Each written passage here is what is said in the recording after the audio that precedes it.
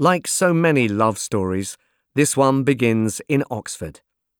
Although I was not then, and I certainly am not now, a philosopher, when I was an undergraduate at St Hilda's College, I struck up an unlikely friendship with the college's junior philosophy don, Cathy Wilkes. In the summer of 1974, Cathy was house-sitting for a relative who had a rather splendid house in Parktown, a location that plays a key role in Colin Dexter's Inspector Morse novel, The Way Through the Woods.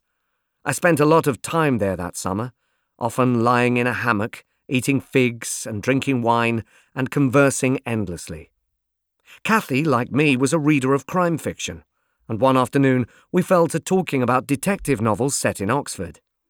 She was astonished to discover that I had never heard of Edmund Crispin's The Moving Toy Shop, and immediately slid from her hammock and headed indoors.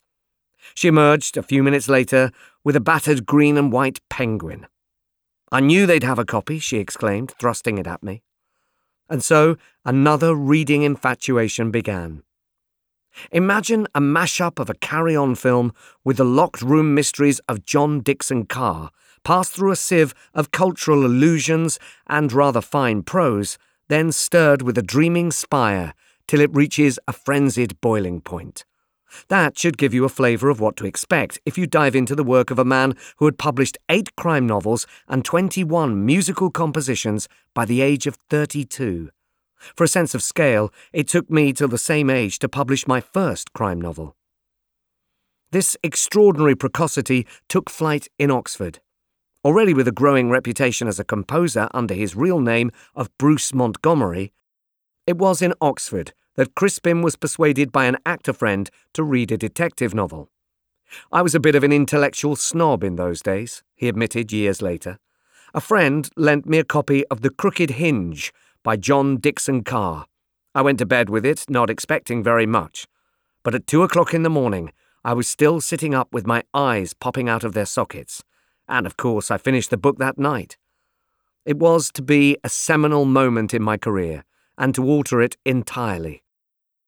For although subsequently I read and enjoyed other detective story writers, in particular Michael Innes and Gladys Mitchell, it was Carr who induced me to try my hand at one myself, thus creating Edmund Crispin. So it was that instead of spending the Easter vacation before his finals revising for his exams, in a 10-day burst of creativity, Crispin penned his debut novel, The Case of the Gilded Fly. It introduced us to his detective, the Oxford Professor of English Language and Literature, Gervase Fen, the first in a long line of academic eccentrics in Crispin's armoury of characters. The Case of the Gilded Fly opens with a brilliant 2-page disquisition on the travails of the rail journey from Didcot to Oxford, as trying then as it is now. Crispin is very funny and perceptive about train journeys, which are a recurrent motif in his work, a regular opportunity for his irreverent and individual character sketches.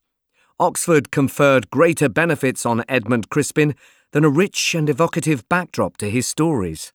He was, by the accounts of everyone who knew him, a charming companion, sociable, witty, entertaining, generous, and always first to the bar when it came to buying the next round of drinks.